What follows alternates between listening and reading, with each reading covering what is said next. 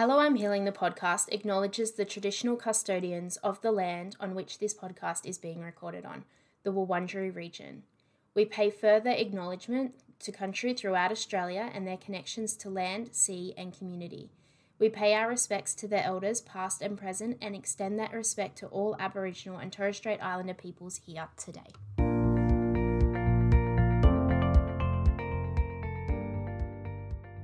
Welcome to Hello, I'm Healing the podcast. I'm your host Renee and I'm so excited to have you here. This is the podcast for sharing stories, experiences and journeys of medical traumas and illness. A safe space for you to feel educated and hopefully less alone in whatever you are going through. This is the podcast of breaking down topics that some find taboo or uncomfortable and instead help empower you, help educate you, help you feel less alone, and more importantly, help you heal. Because at the end of the day, you aren't alone. So without further ado, let's get started.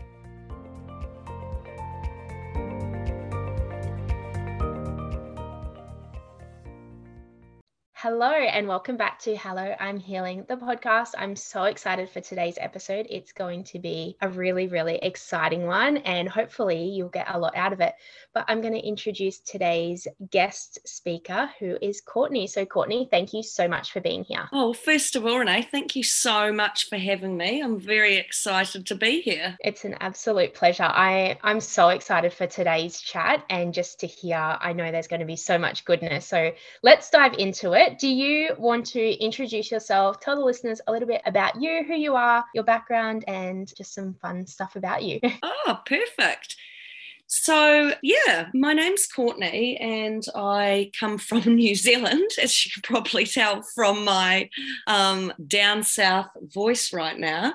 I was just a typical 20-something-year-old doing heroe, things like that. And then I came back from London to New Zealand, and a bit about my story. So I just kind of come back and had a routine smear. I had never had anything abnormal before. So it was a bit shock when they come back and said abnormal cells. And I said, oh, okay, well, I've never had this before. So I asked a few of my friends and everyone's like, oh no, you'll be fine. Like, it's so normal to have abnormal cells. Like, kind of made it out like every second person had kind of had that. So I was like, okay, cool. Like, never in my wildest dreams, did I expect it to be anything further. And then I waited for like 2 weeks and I had to have a bit of a biopsy and I still, didn't really think anything would be wrong. And then I still remember it to this day so clearly. It was actually the 10th of August and I was at work. I had just had a call before that about getting a new job. So I was really excited. And they rang me up and was like, you have cervical cancer. Wow. And yeah, like as you can imagine, I was just completely shocked. Like that day's just kind of a bit of a blur. To tell you the honest truth, I didn't even know what a cervix was until I had cancer of it. Like I think as women, we don't really think about a lot in your 20s, in terms of that. So I kind of come home and obviously flew into a mad panic and things like that. And yeah, I guess for me, it was a kind of wild ride. So first of all, I just had a couple of doctor's appointments and things like that where it just kind of kept getting worse and worse, I guess, that the tests that keep coming back. And all of a sudden, over a space of about a month, I'd got to the point where, they said you need a radical hysterectomy. And I think kind of our parents' age and having gone through that understood that a lot more than myself. Like, obviously, I knew what that meant, but I was in such shock and I guess in fight or flight mode in terms of just surviving. I was kind of, okay, yes, like, let's do it. Sometimes now I wish I'd looked into a bit more in terms of fertility and things like that.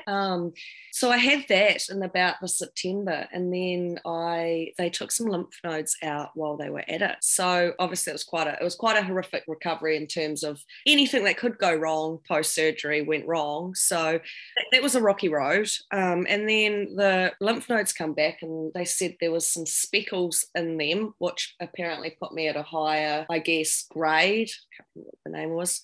in terms of cancer. So then they said, you are so young. I was 27 years old. This happened. So they said, you'll need chemotherapy and radiation. Yeah. And I guess once again, it was just fight or flight mode. Like, let's get this done. Let's live. So I kind of went through all that process. Very much a blur, I think, at the time. And when you're in that, you're just literally getting through. Yeah. And I guess it wasn't till after that kind of initial treatment and things that it was like, wow, what's just happened? I kind of described it, and I like most people would, you kind of put in a washing machine and just kind of tossed around, and then you just get spat back out, and it's like, okay, go back to normal life now. Yeah, absolutely. I mean, I think that's such a great analogy, and a way to put it is put into a washing machine and then you do your cycle and you get thrown out, and does anyone actually hang you out to dry? No. That's the thing. Yeah, absolutely. So we're going to talk more about today the recovery after cancer. And I think that's a really important topic to cover, because we do hear all the horror stories of things that can happen during cancer treatment and things like that. And a lot of people don't talk about the aftermaths of going through something like that, but also being 27 years old and having to go through a hysterectomy. So maybe we can kind of start there if you're open to it. And let's talk about that, because again, I don't know a whole lot about that either. I'm 29, and I was fortunate enough to, do fertility and put some eggs in the freezer. But what did that involve, and what does that mean for you now? Perfect. So, I mean, as I said, I guess the reality of everything didn't really set until after. And I think, 5 years on now, I'm still coming to terms with that, if I even have, if that makes sense. So with a radical hysterectomy, it meant that they obviously went full hoo on me in order to give me the best outcome. So they took my womb, they took my cervix, my fallopian tubes, but they left my eggs. Now, everything was such a whirlwind, when this was happening. And there was a bit of I guess you could call this a medical trauma. There was a bit of a disconnect between the fertility specialists and the surgeon. And they booked me in for surgery for the hysterectomy without actually talking to me about fertility or egg freezing, which was really crazy. And by the time this all happened, they said, you'll be fine. We don't need to get some eggs. And I think when you're in that fluster and you're not really listening, you're not really thinking straight, and you're just thinking about saving your life, you kind of plow forward with what they say to do. I guess you don't really have breathing room to think, what does this look like for me? So I had the hysterectomy, and I guess going forward from that, because I was single and, the years since have kind of been focused on recovery, it hasn't really, been at the forefront of my life yet. But I think, now that I'm in my early 30s, it's been really difficult, the last couple of years, because I'm more at that age now where, my friends have all started to have kids, and it's been so exciting, and I've been so happy. But at the same time, I feel like I've started to mourn something. And, it might be as simple as I see a beautiful pregnant person, and then it dawns on me, I won't have that experience. Because obviously with a hysterectomy, I'll be fortunate enough to still have some eggs. So I'm really hoping one day when it comes to it, to go down the surrogacy route. Now, I guess that's a whole different story in itself, and might save that side of things for another day with you, because I haven't actually got to that part yet. But yeah, absolutely. In terms of, I guess egg freezing, I was fortunate enough to post-cancer to go to Melbourne, where I lived for 3 years, and they just had the most incredible hospital and fertility unit. And obviously it was so extremely challenging when all your friends are kind of having babies, and, what you're doing is just trying to freeze eggs to give yourself the best chance going forward. So I was really fortunate enough to pay myself, but it was discounted through the cancer, which was really great. And I managed to get a few eggs. But I guess that's where it links in with the medical trauma, because, they kind of said, your eggs will be fine. And I had a really high egg count before everything. And then afterwards, I had it really low. So I kind of went through the process of I think I did 5 rounds of IVF for egg retrieval. And Wow. I got about 15 eggs, which may sound like a lot, but a normal, I guess, egg carrying person might get 15 plus out of one round. Mm-hmm. Put that into context. So I'm really lucky and I'm really fortunate and grateful to be able to get some eggs, because I know a lot of cancer survivors may not have had the opportunity. But I guess for me, yeah, it's more just, it took me a long time to realise I was actually mourning an organ and an experience I won't have, if that makes sense. Absolutely. I think it's really important that people understand that grief is so much more than just losing a person, because I felt very similar going through my situation. And I just remember my beautiful nurse saying to me, because I felt I went through 7 stages of grief very quickly. And I remember the conversation of her saying to me, Renee, you're experiencing grief and it's so normal, because the one thing in your life that you never thought that you would lose, you've lost, and that's your health. And it sounds like you went through a similar thing. The one thing that, you're a female, you think that one day you will be able to carry your own child and things like that. And that was taken away from you, and that was never expected. So the grief of that is so normal and so valid. I love how you have just described it. I think, people think loss is a physical thing or, something growing. But I think the grief of an experience has just been huge, thinking of, I guess, never getting to carry the baby, never having that kind of normal pregnancy experience. So I guess a lot of my healing post-cancer has been, more with that emotional side of things, if that makes sense. Yeah, absolutely. So what has that emotional and mental health kind of journey looked like for you after going through that? And where are you at now with that? So I come from a really small town in New Zealand, and it was just, I think, really challenging post-cancer.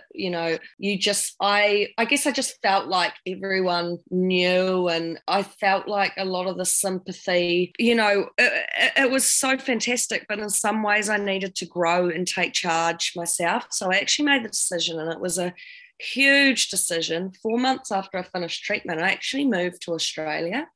My sister was there in Melbourne. So all my, I guess, post-healing journey actually took place in Melbourne. And it was such a blessing in the sense of the incredible healthcare that, was there. So I guess for me, that first year out of cancer, it was still kind of a blur.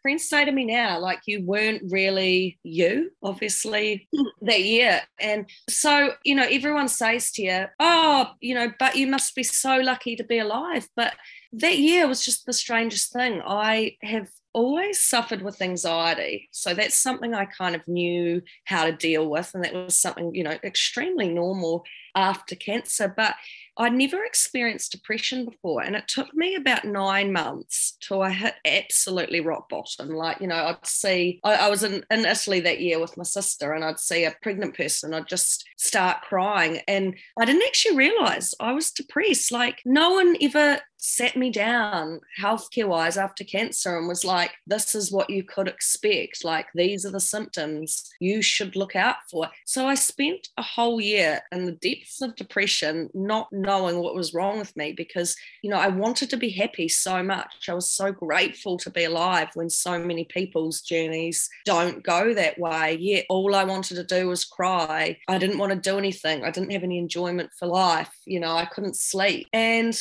finally, I guess when I hit rock bottom, I said, something's wrong to my family. And I said, I just have to sort this out. So I ended up going to a really great doctor, and straight away he was like, you're depressed. And I've always been kind of a big holistic person in the sense of sleep, eat, exercise type thing, in order to help my anxiety. But it just got to the point where I needed some medical help when it came to the depression. And anyway, I went on some antidepressants, and it absolutely changed my life. Yeah, absolutely.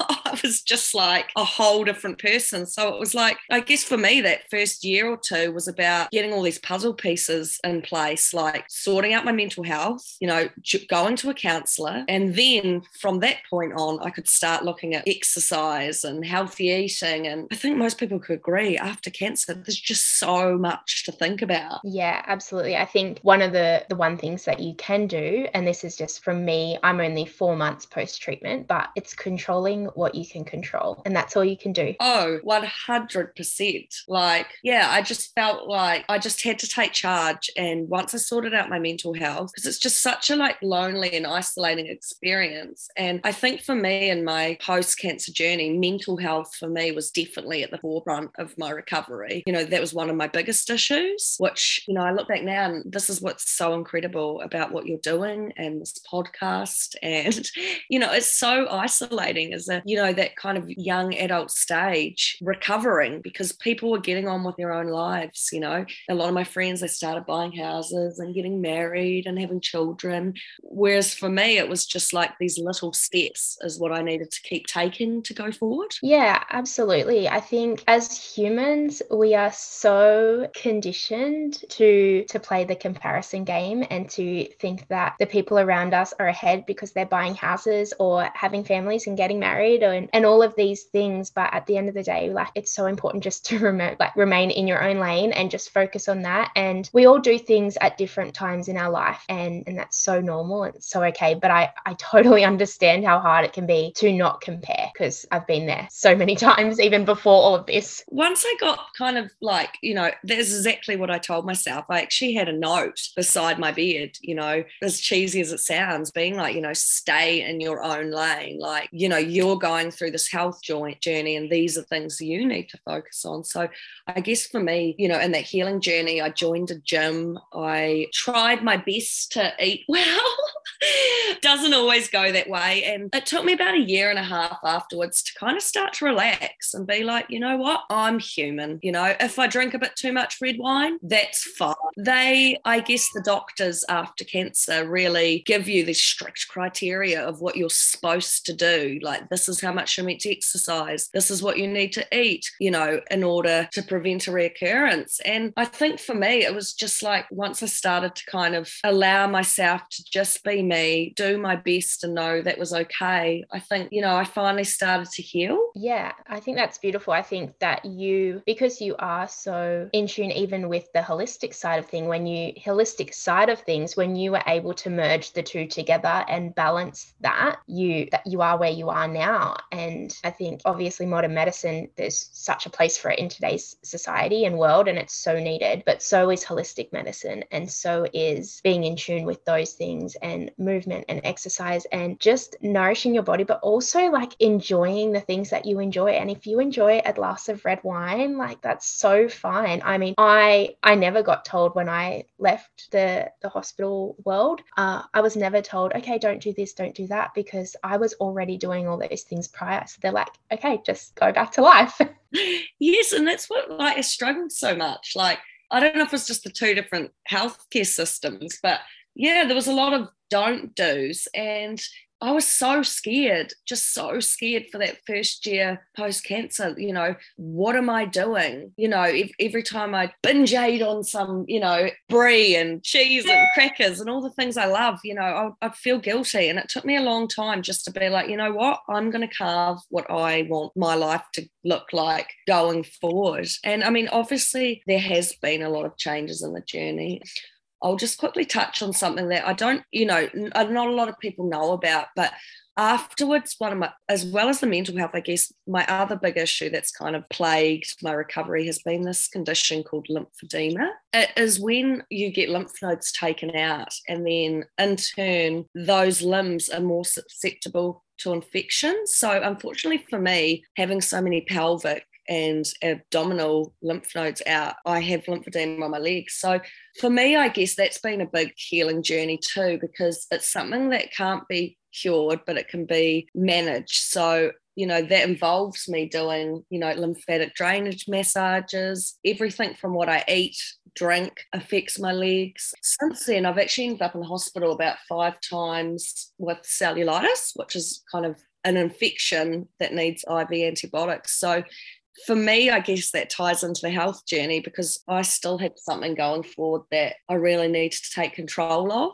and, look after myself in regards to. Yeah, absolutely. And it's such that balancing act again, you controlling what you can control and doing the things that you can do to not prevent it, but prepare for it and help with what you can. So I'd love to know, during all of this and after treatment and things like that, who was your support during that time? As you said, it can be really lonely, and mental health can be really lonely. And it's one of the reasons that we're here talking about it, is because you're not alone in it. There are so many people out there who are going through it and feeling alone. And we want to start to break that down and, validate people's feelings and emotions during that time. But who are your support and who was there for you during that time? Perfect. So, I just had the most incredible family. Like, I'm so, so lucky and blessed to have them. My mum is just beautiful. She's like my best friend, and my constant downs, they were able to counteract, I guess, with positive words of affirmation, which would bring me up. So I'm incredibly lucky to have, a really close family, really great friends. But I think, a big mention for me was trial and error, but I found a really good counsellor. And for me, just having that other person there that wasn't your family and friends to vent, to go around in circles with, and the good and bad days, was absolutely incredible for me. So I think for anyone in anything, cancer, trauma, just general hardships, honestly, having a counsellor is just incredible. And I think for me, I don't know if I could have got through the last few years without that support. Yeah, absolutely. I think it's also important to note that you don't have to have something going wrong in your life to seek out a counselor. You can be baseline. And one of my beautiful friends actually wrote a book, and it's called Life Above Zero, and I would really recommend it to you. And it's about, living life above the baseline. You don't have to have things going wrong to go and seek professional help. You can go and seek professional help when you're at zero, so that you don't fall below that line. So yeah, just a little plug to her and to you, that her book is called Life Above Zero, and it's absolutely phenomenal. And what's the author called? Her name is Lauren Kerr. Perfect. Thank you for sharing that. Yeah, no worries. So being on the other side and going through that now, and you are now, is it 5 years? 5 years on the 10th of August, which was really exciting. Wow. So in your world and your doctors and over in New Zealand, did they classify that as cured now or no? I think no one's really, they're reluctant to say that word, but where I'm really fortunate with in my cancer in particular is I think it is the type of cancer where there is, that I guess they're more willing to use the word cured. I had a Google the other day and I was like, what does 5-year cancer-free mean? And a lot of it was saying cured. I think it could come back in any time, but I think the chances at 5 years are obviously really, really low. So I'm really fortunate for that. And, it was a really exciting time. But yeah, I guess I just always trying to remember myself when I get caught up in everyday life again, to just remember everything that's been and just be so grateful for where I'm at now. Yeah, absolutely. And so compared to your first year, so your first year out of those experiences that you went through, and the hysterectomy and the treatment and all of that, and then you faced depression for the first time in your life. And are you a spiritual person at all? Yes, definitely. I would count myself as a spiritual person. Yeah, I've been hearing this a lot around me lately, that it was almost like a rebirth. You had to rediscover who you were and what you enjoyed and what you liked, and the things that brought you joy before might not bring you joy anymore. So then you were going through that phase of, dealing with depression and hitting rock bottom, and then almost rebirthing and rediscovering who you are. Am I right in saying that, or am I just making complete assumptions? No, oh my gosh, that is exactly how it went. Honestly, I know a lot of people, I could honestly say if I would change it, I'm not sure I would, because I wouldn't have I guess, where I am today and who I am today. It was such a hard few years recovery. But I think about, for me, 3 years in, something just switched and I really started to come out the other side. I mean, for me, I was always really lost in a career sense, and I never knew what I wanted to do. I always struggled in that department, and certain things that could have only come from having had cancer started to align for me. When I was in Melbourne, I was just really searching for something to make my heart kind of, I guess, just like a warm fuzzy in my heart. I think after cancer, a lot of things you do just don't have the same meaning as they did before cancer. So for me, I actually signed up and started going on camps with Camp Quality Children. Honestly, like the first camp I come back, I was just crying. I was just like happy, so like tears of happiness, just being like, oh my God, like this was the most incredible experience I've ever done. Like to give to people is what gives life meaning after cancer. And from that moment on, I guess it really changed me. And I realized the joy I got from things was actually from helping others, and that gave me joy. So it's like, by helping others, that helps me. And then it led into changing careers completely. And last year I was really, excited to say I completed a master's in teaching, which was huge. So I just completely went back to university and studied last year, and now I'm a teacher. So all of this wouldn't have happened, without the journey I've been on. That is phenomenal. Firstly, congratulations. That it's so beautiful to hear stories like that, and just to hear the impact that you can make after things. I mean, you can let any situation, regardless of what it is, you can let it make you or you can let it break you. And it truly sounds like you just let this, open up all these different avenues for you. And you truly found the light in something that could have been really dark and really horrible, but you didn't choose that route at all. No, well, I mean, that first year was really challenging. And, but once I guess for me, first and foremost, it's get your mental health under control. Once that was better aligned, I was able to start seeing all the positives. And I guess for me, I just threw myself head into everything. I tried absolutely everything and anything you try in Melbourne. I took up adult swimming lessons.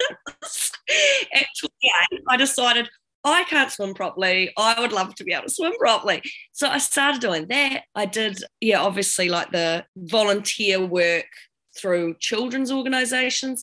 I think you just have to do everything and try everything, because your new normal's so different than it was before, if that makes sense. Yeah, absolutely. Just be open to opportunities.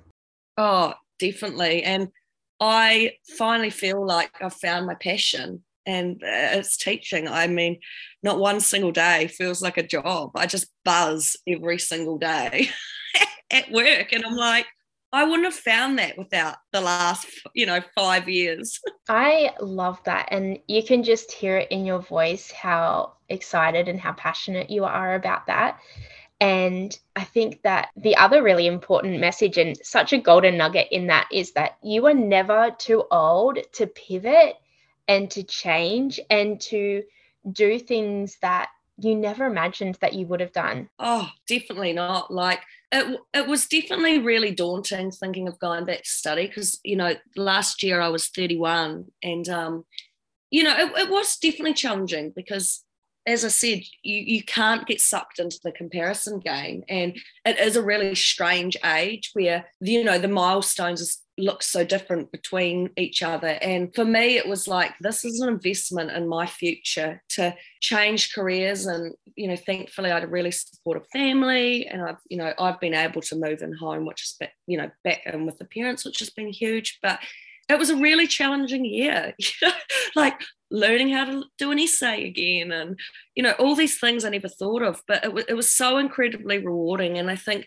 as well, after cancer, you've got so much fog in your brain, and and I think jumping into something new like that and getting passion, it really gave me something to kind of hold to and something to focus on. And I think that's really important in your recovery, is finding something which excites you or stimulates your brain. Or Totally agree with that. I would love to know how other people around you, their response as you were navigating mental health and a hysterectomy. If you have told, I'm guessing you've told some people that you've had a hysterectomy and stuff like that, what's their reaction? To be honest, I think my close inner circle, I mean, this is kind of close friends and family, not like, I guess no one, it's quite hard because, and I guess this is the isolating point, until you're in that position, you can't really relate. Like, I know a lot of, parents and things like that have had hysterectomies after,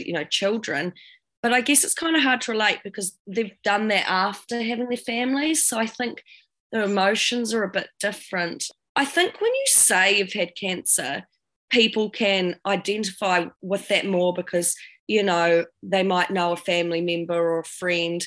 So that side of things was easy to sympathise with more. And I guess I felt the more support in terms of that and the treatment. I think mental health is such a personalised journey for all. And I've found my friends that also struggle with mental health really get that and can really support like I support them. But I think for people that may not have touched on that journey yet, it's quite a hard thing to understand. Yeah, like, I guess, cancer's something identifiable. Like, oh, that's so sad, she has cancer, and it's easy to help someone in that situation. But I think in terms of fertility and hysterectomy, it's just such a tricky subject. And I think a lot of people don't know what to say. So they just don't say anything at all, which I think is what makes it, I guess, the most lonely. Yeah, I feel like they don't say anything at all, or their first response is, I'm so sorry. It's such a pity place to put someone in. Oh, definitely. I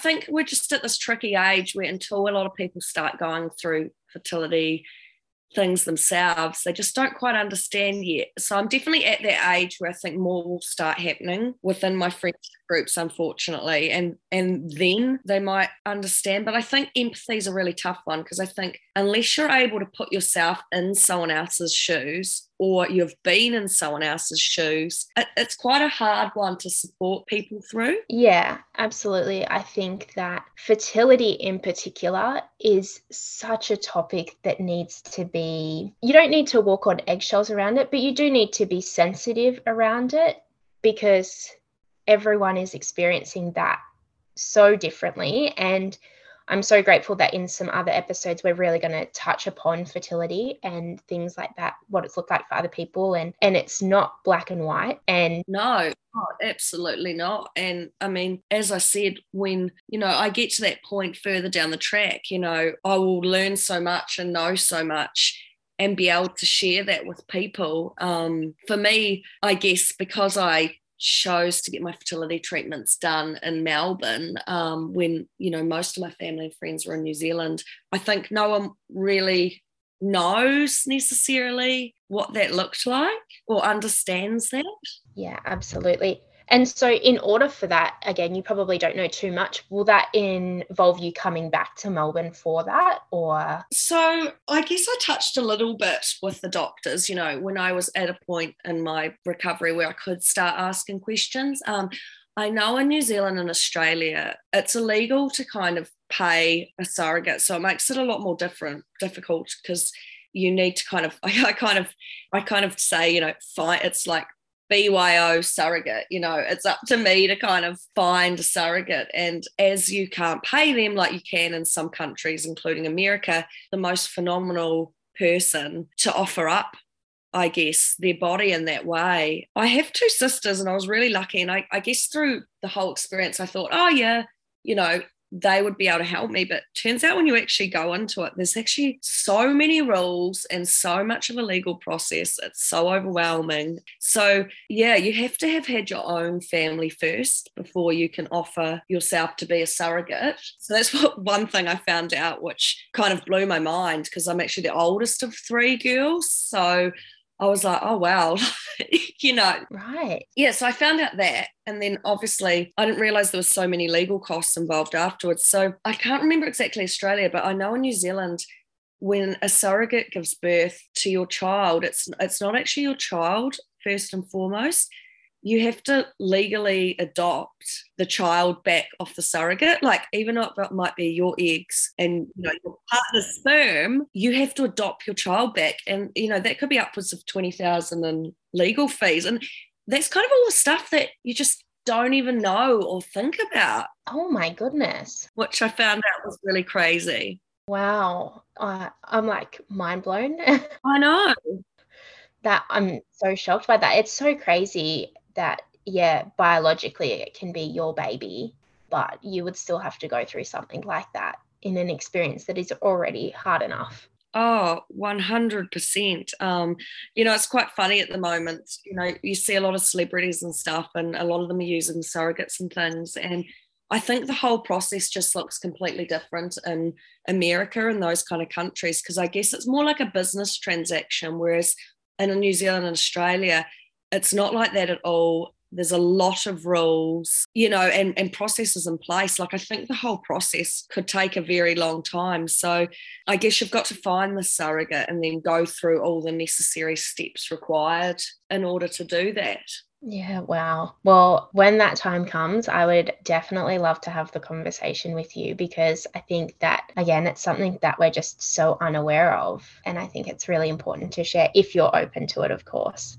I would be completely open to that. And, that would be such valuable information when I do need to go down that journey to be able to share. Yeah, absolutely. I think when people are vulnerable, it is one of the most powerful things that a person can do, because it can just help so many people. So many people. So what's next for you? Obviously, you're working as a teacher. What do you hope that life looks like for you next?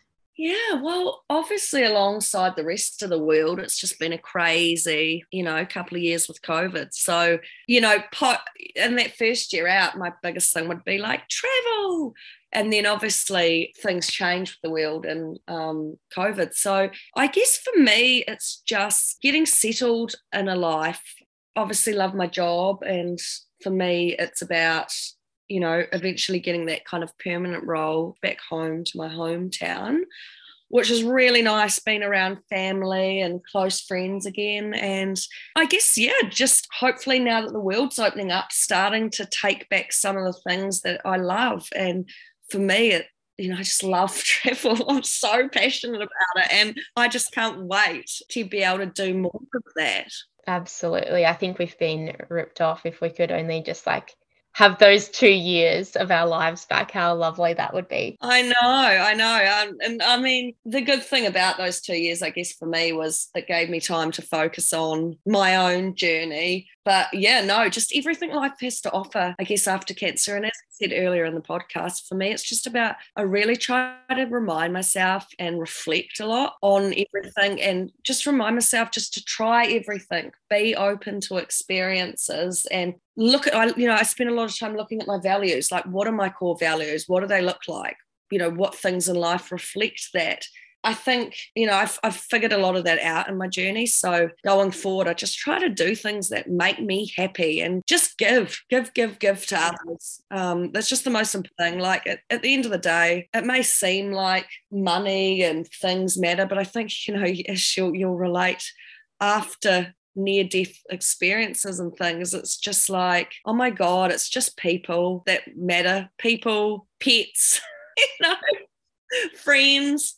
And I just try to surround myself with all those good things, and yeah, and in turn, just be happy. Yeah, absolutely. Life is for living. And yeah, I agree. Once you're put in a situation where you're kind of confronted with the possibility of not having life anymore, you have a whole new appreciation for it, and you will suck up all the juice that it has to offer. Oh, definitely. So what do you wish that your loved ones knew, and how could have they supported you better if they knew better? I know that's a hard question sometimes. No, that's a good one. This is kind of loved ones, I guess, but this goes out to everyone and for any of the listeners out there when it comes to supporting people through, tough times in their life. You would have heard this before, but it's the most frustrating thing. I just can't stand, and it's so unhelpful when people say the word at least in terms of recovery. I felt like sometimes it's toxic positivity. Like that's one thing I probably say to loved ones, like just let someone that's going through something just sit in it. Like if that makes sense, like just say, I'm so sorry you're going through this. It's shit. Like it's just rubbish, like, and just leave it as that. I think sometimes well, at least you're alive, or well, at least you can try for another baby, or at least you've still got something. I think sometimes that toxic positivity, while it's meant in the best intentions, it kind of invalidates a person's feelings. Yes, 100%.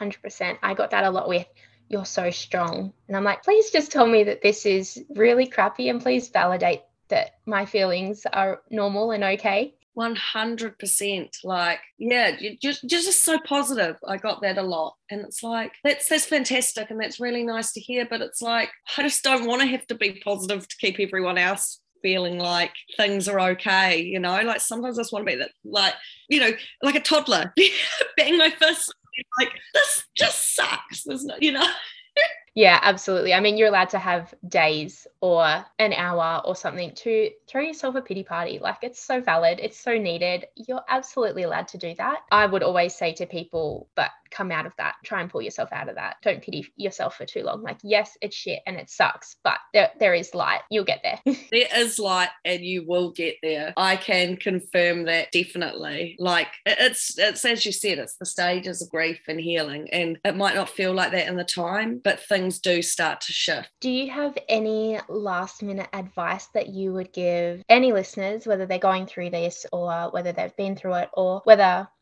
maybe they don't know anyone and maybe they might actually not go through this, but any advice that you could give people just on life and making the most of it? Well, yeah, I guess I've got, a couple of tips. And then to finish off, I actually had a wee bit of a quote that I wrote. So I guess the tips for me would be get control of your mental health first and foremost. I think, seeking ways, if that's something that's, a struggle in your post-recovery, I think, healing that first and foremost really helps with your physical recovery. I think it's just so intrinsically linked, mental health and physical health. So I think that would be a good starting point. For me personally, I mean, it's hard to say stay positive, but I mean, it's just, it really is important. I mean, I did whatever I could to find that and to lift me up, whether it's trying a new hobby or doing things I enjoy, I think that just try everything you can. And yeah, I guess just try help yourself in the best way possible by, looking at, health things you could try or fun things you could try. And I think once you do that, you do start to heal. Yeah, I love that. It's beautiful. It's so important. And I guess, so I remembered you kind of said, you like to finish off with something. So this is kind of a poem. I guess for me, a lot of times I just write, like I end up just in a diary and I just write things, whether it's like quotes or just anything and everything I was feeling. And this is one I wrote, which I think kind of really starts to sum up a journey. So as the darkness starts to lift, the fog starts to fade, the little flickers of light begin, sparkles start to grow. For me, I just kind of felt like that was a really good way of summing up, dark to light, Absolutely. That's beautiful. I literally have a tear in my eye. Like the sparkles do come. I promise, listeners, I promise. Absolutely. That is so beautiful. honestly, like, thank you so much for coming on here, and thank you so much for sharing and being vulnerable. Like, there was so Thank you so much for having me. there's so much gold in here, and so much that people can take, and I'm sure will take from this episode. It's definitely a come back and listen again, because I think that when you listen to it again, you're just going to get even more from it. And I can't wait to re-listen to it and sit there with my notepad and take notes from it, because you're just absolutely incredible. I'm so inspired by what you have done and overcome and achieved and shared with us. So honestly, just thank you so much. Well, thank you. Well, we are going to leave it there. And yeah, again, just thank you so much for being here. Thank you. Thank you so much for tuning in to another episode of Hello, I'm Healing. Please note that the stories you hear are from real people sharing real experiences, and we are not health professionals. If today's episode did spark any concern for you, I encourage you to seek professional help, and you can see the show notes for contacts. We are an independent podcast, so please like and subscribe and share with your friends and family. It would truly mean the world. Finally, please tag me on Instagram so I can personally thank you for listening. You can find us at _hello I'm healing. Until next time, bye for now.